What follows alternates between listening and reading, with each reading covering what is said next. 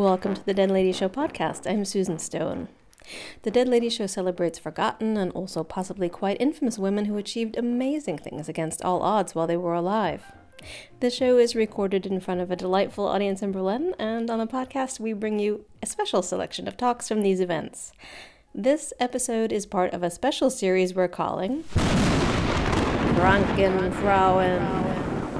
To mark the 100th anniversary of the publication of Mary Shelley's Frankenstein, or the modern Prometheus, we are presenting the stories of 4 women connected in some way to that iconic Gothic book, which is also considered the first science fiction novel. So, to our creation. This is the 4th episode in our miniseries, which is coordinated with a Bard College Berlin project on Frankenstein. Joining me to wax on all things Gothic are Dead Lady Show co-founders Katie Derbyshire and Florian Dowsons. Hi there. Hello, Susan. Hi, Susan. Florian, who is your lady for this episode? My lady for this episode is Elsa Lanchester. I should say the delightful Elsa Lanchester, who was a so-called character actress from England who made it over to Hollywood and then became a familiar name. I can't say star. In my heart, a star. In the internet's heart, a star. In reality, a familiar name in the film The Bride of Frankenstein. Yeah, that is probably her best known role, for better or for worse, I guess. It's a very iconic and kind of amazing portrait of a bride, a monster, I don't know, a created individual she's not in the film for very long, but she makes such an impact with that short period of time, just from this amazing look with the sort of stripes on the hair. Katie's kind of copied that a little bit. Yeah. Nobody notices. I'm working on it. It's just not growing in as much. Yeah, you have to help nature along slightly. Is this lemon juice? Is the key to this lemon juice? No, what I do is I just dye all the rest, and just these. Did you not know this? I did not know this. The grey streaks are my natural hair colour, sadly. Well, I think Elsa's was actually white on brown, not on black. The film was in black and white, but yeah, her hair was this beautiful reddish brown. So that's actually what. Do you know? I think did. It might have been a wig. It could have been, but when you see the color photo, it looks like the color of her hair. Oh, really? Yeah, Wow, I'll show it to you. Yeah, so this presentation was actually the introduction to a screening of The Bride of Frankenstein at Bard College. Katie, you were there as well with me. Had you seen the film before? I hadn't. It was exciting. It was great fun. Laughing quite a lot. There were some great... Actually, it was almost all character actors in it, right? And some really great little sort of guest appearances by people I'd never heard of, but who really made the film, including Elsa. And if you haven't seen it, it's very fun, it's very campy, and of course, the iconic bride. I mean, I'm sure everyone has probably seen the bride herself with her awesome hair and kind of insane actions as well. Like she's sort of really reacting to coming alive, which we'll hear in your presentation. And I saw a clip of Elsa Lanchester talking about her inspiration for this kind of crazy head turning and hissing that she does as the bride, and she actually took inspiration from swans in a park in London. I think, was it Regent's Park? I'm not sure, but yeah. Terrifying. It makes sense. Like her ballet classes would have prepared her for this, I'm sure. Be a tree, be a swan. You know, it was very much Isadora Duncan's style, I would say. Not the squawking, but the movement. Yeah. Yes. And as well as playing the bride, which she actually isn't credited for in the introduction of the film. It just says ? Very mysterious. Elsa Lanchester also appears as Mary Shelley. What of my Mary? She is an angel. You think so? You hear? Come, Mary. Come and watch the storm. You know how lightning alarms me. Shelley, darling, will you please light these candles for me? Oh, Mary, darling. Astonishing creature. I, Lord Byron. Frightened of thunder, fearful of the dark, and yet you have written a tale that sent my blood into icy creeps. Look at her, Shelley. Can you believe that bland and lovely brow conceived of Frankenstein? A monster created from cadavers out of rifled graves? Isn't it astonishing? I don't know why you should think so. What do you expect? What did you expect? Rifled graves. Oh, yes. Yes, Shelley. Oh, yes, Lord Byron. Yes, darling. Yes, darling Katie. Oh, darling Florian. A little bit of exposition at the beginning of the film. Yeah, I don't think that's necessarily her best work, but it's It's the fun. script, it's not her, though. No, That's true. she does very well.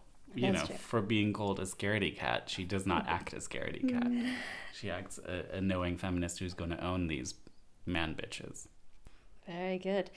And we had also, when we did the live presentation, some other clips, which we couldn't include in this podcast, but we're going to have a link on our website in the show notes so you can see them. If you could just give a quick explanation. I mean, I kind of hate to spoil it, but really, we need people to go see this. So the last clip that you did in the presentation, if you recall. Oh, wow. Yes. So in her later years, Elsa Lanchester guested in a lot of strange works of pop culture media. So she was on I Love Lucy.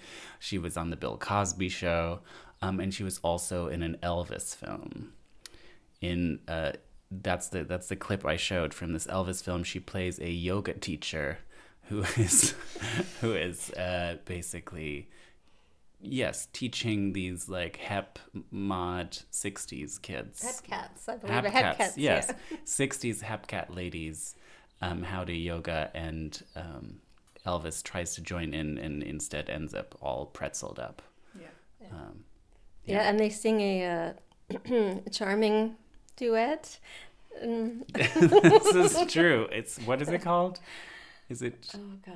I don't yoga know. is as yoga does? Could be. Yes, yoga is as yoga does, and there's no in betweening. There's a lot of strange. It's not the best song in the world, but it's very funny. Has he got bongos? No, it just has Elvis like in a pretzel, kind of Right. falling over. Okay. Yes, so it's Yeah, worth. I mean, you've never seen Elvis's butt till you've seen this, basically. Yeah, you've never seen yoga like this before. This doesn't happen in my class. It does. No. Yeah, so that's quite fun. But we'll have that as a treat for you in our show notes. And now, please lend your ears to Florian Darling on Elsa Lanchester. So I first thought of researching Elsa Lanchester for a Dead Lady show when I read on the gay internet that her autobiography was supposed to be a riot. But checking her IMDb, I found that she had actually been in a lot of my favorite movies as a child. You can tell what kind of child I was by the list of movies I'm going to rattle off. This is The Secret Garden. She was also in The Inspector General with Danny Kaye. I had a very large crush on Danny Kaye, who was sort of the Jim Carrey of the 1940s, 50s, early 50s, late 40s, something. She was also in this one, Murder by Death, on which stars everybody. Who can name someone? I know you know this lady in the front. I can see Peter Sellers. Peter Sellers is in it. Peter Falk. David Niven, Peter Falk from Wings of Desire, or Columbo if you're really old. This is Professor McGonagall. Yeah, Maggie Smith. Exactly. And that's James Cromwell from Babe, the old guy from Babe. And who's not on here is Alec Guinness as the blind servant, right? Who is also not on here is the guy with the hat in the front, which is... Who's what? Who is that? Truman Capote. No. I know. Good gasp. Yet before I tell you about Elsa, I should first tell you about another dead lady, Edith Lanchester, Elsa's mom. She was born the daughter of an architect in 1873. She studied at Cambridge, was an honor student, and then became a teacher. She was also an activist, speaking at rallies for labor and the Social Democratic Federation, where she fell in love with the son of a London cop. Several classes below her, clearly. Still, they moved in together, unmarried, in a, as they called it, a free love union. This was in 1895, mind you. Her family couldn't stand for this madness and kidnapped her, carrying an urgency order which noted the cause of her insanity as overeducation, and taking her to an insane asylum called the Priory, the very same building that in far more recent years as a rehab facility has hosted the likes of Sinead O'Connor, Amy Winehouse, and other famously difficult women. When Edith's landlady caught wind of this abduction, she quickly drummed up the boyfriend and the rest of the Social Democratic Federation and gathered outside the priory singing the red flag in protest. The case was reported in newspapers all over the world, in Germany, in South Africa, in America, and the Marquis of Queensberry, the man who brought down Oscar Wilde, the father of Bosie for the Oscar Wilde heads in the audience, offered Edith a check for £100 if she went through with a marriage to her boyfriend after all. Edith declined, but after 4 days she was examined by the Lunacy Commission and found to be sane. She soon became the secretary to Eleanor Marx, Karl's wife, and in October 1902, still unmarried and living in London, she gave birth to Elsa Sullivan Lanchester. Here she is with her brother Waldo. In this unconventional family, Elsa would be raised, well, unconventionally. She writes, "My adolescent years were a series of childish revolutions that were encouraged rather than suppressed, so that the idea of denouncing my elders did not arise. My parents were socialist, vegetarian, pacifist, and a few other things, like anti-vaxxers. And they succeeded in practicing at home what they had little opportunity of preaching outside. Her mother even wanted to homeschool her, but even though she had a master's degree, this was illegal. When regular school didn't work out either, she simply joined her brother at his school, a boys' school. This, blessedly, was an advanced school where students got to read the newspaper in the mornings and then decide what they wanted to do the rest of the day. When she writes about this, she remembers the funeral for Emily Davison, who was the suffragette who threw herself in front of the king's horse in protest. But Elsa herself did not seem to have any affinity with the activist life. Instead, she was attracted to the theater, marveling at Anna Pavlova and The Dying Swan, but especially enjoying music hall reviews featuring male impersonators like Vesta Tilley over here. When Elsa was about 11, Isadora Duncan, the famous dancer, herself selected her to be a pupil in Duncan's newly founded school for talented children in Paris. Here's Elsa talking about it on a talk show in the 1970s. Well, as a child, I didn't like her because we had to, she used to sit or lie on a kind of divan and was covered like a cocoon, a silk cocoon in draperies. And at that time, she had hennaed hair and painted nails. And for a child, you know, all that time ago, it was like something completely artificial and rather frightening. And she used to make us walk up in line up in the morning and walk up and kiss her hand. And I didn't go along with that, partly, of course, because my parents were socialists and my mother was a suffragette. And the child of these advanced people did not like kissing hands, you know. I didn't mind my hand being kissed later, of course, but at the time I was very upset. The children would dance for 3 hours every morning, and artists like Rodin would come and watch and sketch. Her life changed radically. Not only did she now have a bidet, she would also wear chiffon dresses and would be like chauffeured around in Rolls Royces to the Louvre and to Versailles with all the other boys and girls, all of them wearing identical coats but in different colors. Elsa was very disappointed that hers was the color of, as she called it, horse dung. Forced to return to London when World War I started, Elsa used this training and her background in Greek gymnastics, of which the Lanchesters were early adopters, to the point of where they made their own fabric. They wove their own fabric. They made their own fabric and their own sandals, which were more ergonomic, which they used to sort of traipse around London. She started teaching gymnastics at 13 and dance, first at home, jumping around our living room twice a week, breaking gas mantles with abandon. Then showing off her double-jointed moves during lectures about health and movement and other cultish fascinations of the time. Soon she found herself fending off unwanted physical attention from both male and female employers, forcing her to grow up very fast. The war helped too. Here she writes about a bomb going off nearby as she was hiding in a coal cellar during an air raid. I was lifted right off the ground. A bomb blast turns you into a feather, and as I floated back to the floor, I clearly remember deciding that having children was not a good idea. As for God, the war seemed to be the best proof yet that there was no one up there and that believers in a creator were weak in the head.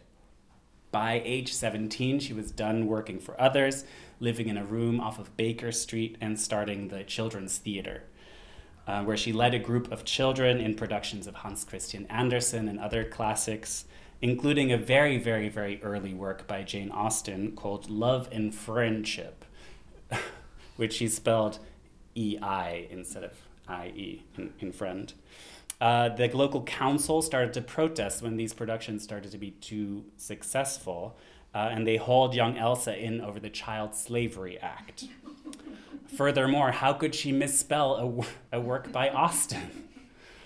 Elsa came to the hearing, set them right, and went on with the show despite their threats.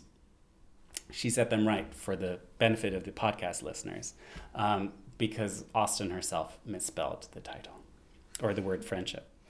A few years later, she'd outgrown this too, instead starting a roving performance space called the Cave of Harmony, getting around their lack of a liquor license by opening bottles of apple cider and just leaving them out for a couple of weeks. Researching in the British Museum, Elsa revived old temperance movement anthems like "Please sell no more drink to my father," which she would perform very comically.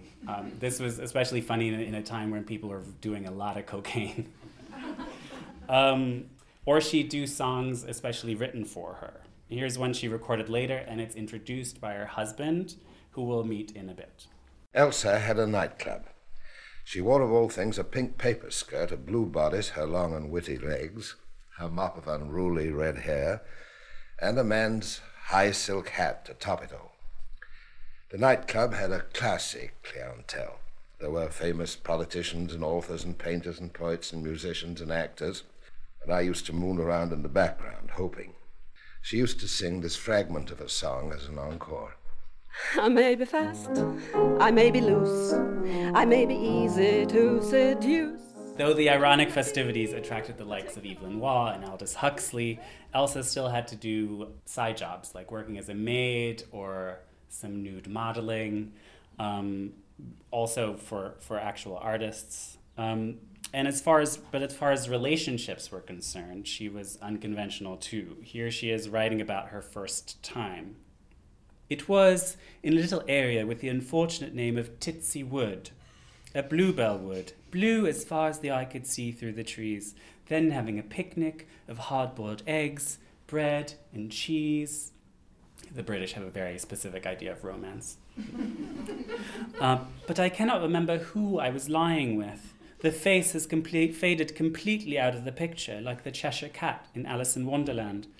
I think I preferred the role of the untouchable young woman to a close relationship.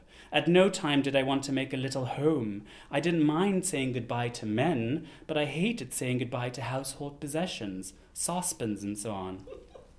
After a while, though, she became dissatisfied with her partying life, writing, "I was too bohemian, with too many odd friends who stayed up half the night.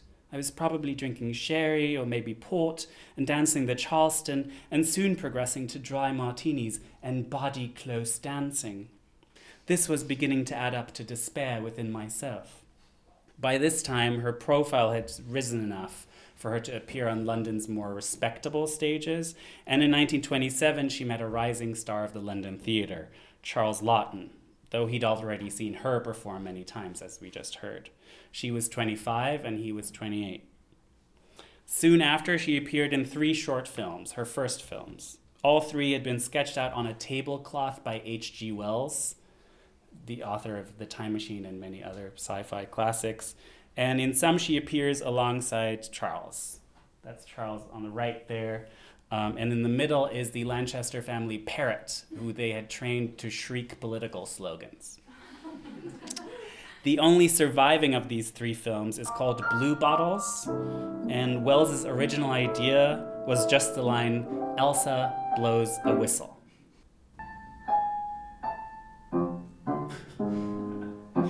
I love that they all take out their notebooks and start to write her up. You can watch the whole film on YouTube. It's very funny. By 1928, Elsa and Charles had moved in together, had an abortion, and, forced by a chorus of growing gossip, gotten married. They escaped the waiting press outside, because Charles at this point was very famous, by sneaking out on a rainy Sunday morning. And then heading off on their honeymoon, accompanied by Charles's mother and brother, understandably rendering Elsa constipated. On their return, they moved into a flat on Dean Street in Soho, London. Karl Marx's old house, in fact, and as you can see, now a strip joint. All was going swimmingly for both of them when, one night in 1930, Charles came home stricken, having had to call the police on a young man who was trying to blackmail him by saying he'd had sex with him. Perhaps stunned, but no stranger to the gaze, Elsa said it was all right, only asking later on what had really happened. When Charles confessed he'd been sleeping with men all this time and had even had a fellow on their sofa, the only thing she said was, "Fine, okay, but get rid of the sofa." The only other and very Freudian immediate effect was that she went deaf for a week. Later she'd write, "It was only afterward, in later years, that the boy episode proved to grow into a great wall, never mentioned, but distinctly there." When Charles's success took them across the Atlantic to Broadway and soon after to Hollywood, she really couldn't bring herself to like the US. American cooking was so odd, for one. She complained about being served peaches with mayonnaise. Disappointed, she went back to England, where they bought a cabin 28 miles north of London, complete with several terrifying swings, as you can see on that picture. That's her swinging. Mortifying. And moved into the top 3 floors of a house on Gordon Square in the heart of Bloomsbury, right in the midst of their friends like Maynard Keynes. They even hired Virginia Woolf's old cook. After Elsa and Charles's success in the private life of Henry VIII, Charles was Henry, Elsa was Anne of Cleves, wife number 5, which would win him an Oscar. They returned to the UK in 1933 to do Shakespeare at the Old Vic. Elsa played Ariel in The Tempest, receiving rave reviews. "May I be forgiven for saying that until Miss Elsa Lanchester, the part of Ariel has never been acted. So impalpable to sight is this Ariel that his body seems to offer nothing to human glances. You see through him. In short, it is a lovely performance of exquisite invention." Her elegant style is also in fine form in the role that made her American career, for better or worse. 1935's frequently hilarious horror film, The Bride of Frankenstein. She's alive! Alive! That hairstyle, inspired by a very famous Berlinerin, Nefertiti. By 1937, they'd settled into a fairly reclusive life for film stars, spending a great deal of time at their country homes, picking flowers, they knew all the Latin names, and collecting art, like this Renoir and Rousseau. In the UK, Charles got to play Hook, opposite Elsa's Peter Pan, the last actress to be chosen to do so by J.M. Barrie himself. And then when World War II started, they decided to stay in Hollywood, unlike colleagues like Laurence Olivier, which the British press would hold against them for the rest of their lives. In 1940, their Bloomsbury house would be destroyed when the German plane crashed into it. Forced to stay in the US, Elsa found a few more things to like about American culture, not mayonnaise, but wrestling matches.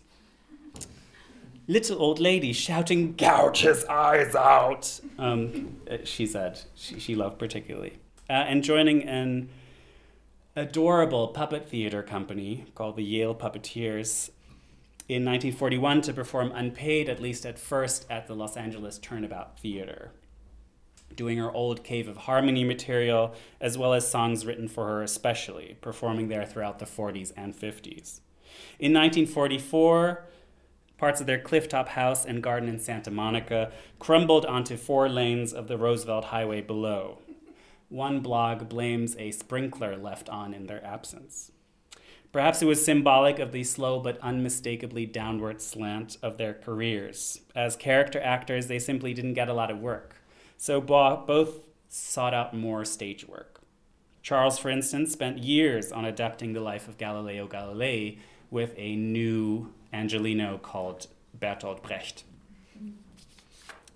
In 1949, Elsa was nominated for her first Oscar, Best Supporting Actress, for her role as an eccentric religious painter in a film called Come to the Stable.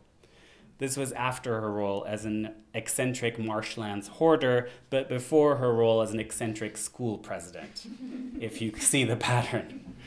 And in 1957, she and Charles would both be nominated for their roles in Witness for the Prosecution, the Billy Wilder adaptation of the Agatha Christie book.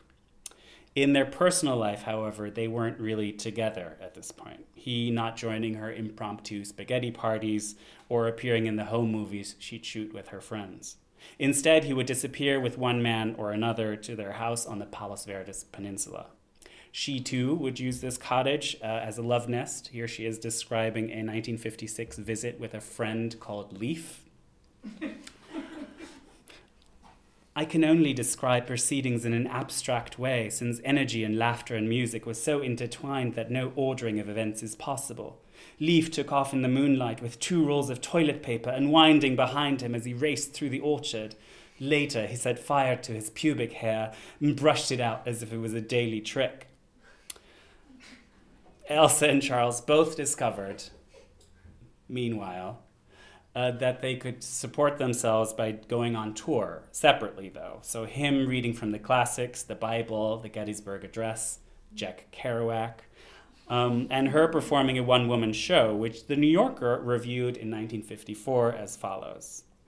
There is a desperate quality about her art. In some curious way, she takes her listeners out of a close, tidy world and into a disquieting place filled with sharp winds and unsteady laughter. Though their touring meant that they usually weren't in the same city, when they both did happen to be in the same place at the same time, they took great pains to be seen together. When Charles was diagnosed with cancer, she flew back to him, staying right by his side alongside his last boyfriend, making sure he was well taken care of. He died in 1962, and in her autobiography, Elsa wrote, "Charles and I dreamt of a freedom that is rarely achievable, but together we did free each other to some extent. Being successful and fairly prosperous is the nearest a human being can get to it. At Charles's funeral, his one-time agent said to me, 'Well, Elsa, you've had a satisfactory life, and nothing really to regret. After all, Charles gave you security and freedom, and that's what you wanted, wasn't it?' But Elsa corrected him. Charles benefited also from our arrangement. He had the freedom and the protection of our marriage.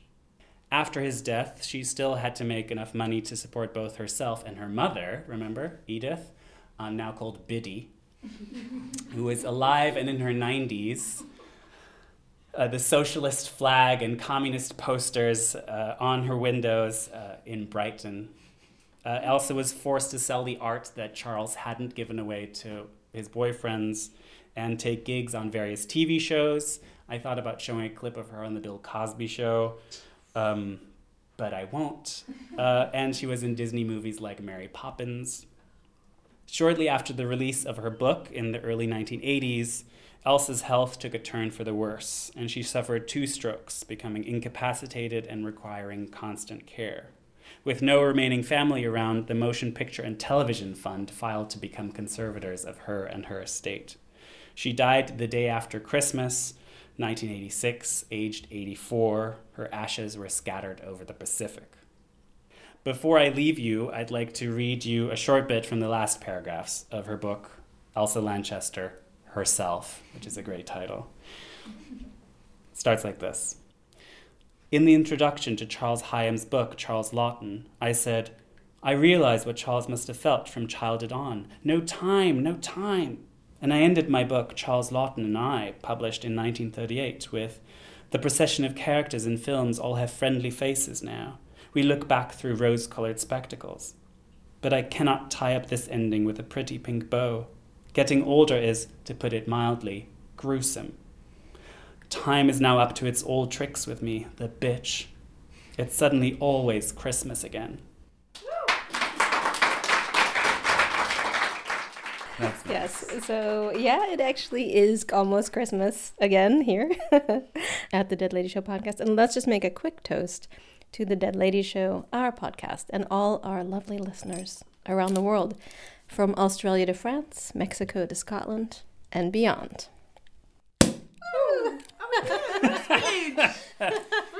Excellent work. Cheers. Cheers is to you. Yay, Elsa. We hope you enjoyed your Frankenfrauen gift box. Please be sure to listen to the other episodes on Mary Shelley, her mother, the philosopher and feminist Mary Wollstonecraft, and Ada Lovelace, the daughter of Lord Byron and a pioneering computer programmer. If you'd like to give us a gift, please rate us and review us on Apple Podcasts or Stitcher. Apparently, you can rate and review episodes, not just the podcast in general, so we would really appreciate your support. And do share us with anyone you think would like to listen. We'll be back with more next month. Our theme song is Little Lily Swing by Tritachyon, which you can find on SoundCloud, along with all episodes of the Dead Lady Show podcast. Follow us at Dead Lady Show or drop us a line to info@deadladyshow.com. Thanks to Katie and Florian, to all of you for joining us. I'm Susan Stone. Thank you, Susan. Thank you, Susan. Yay! Cheers. Well done, we did it.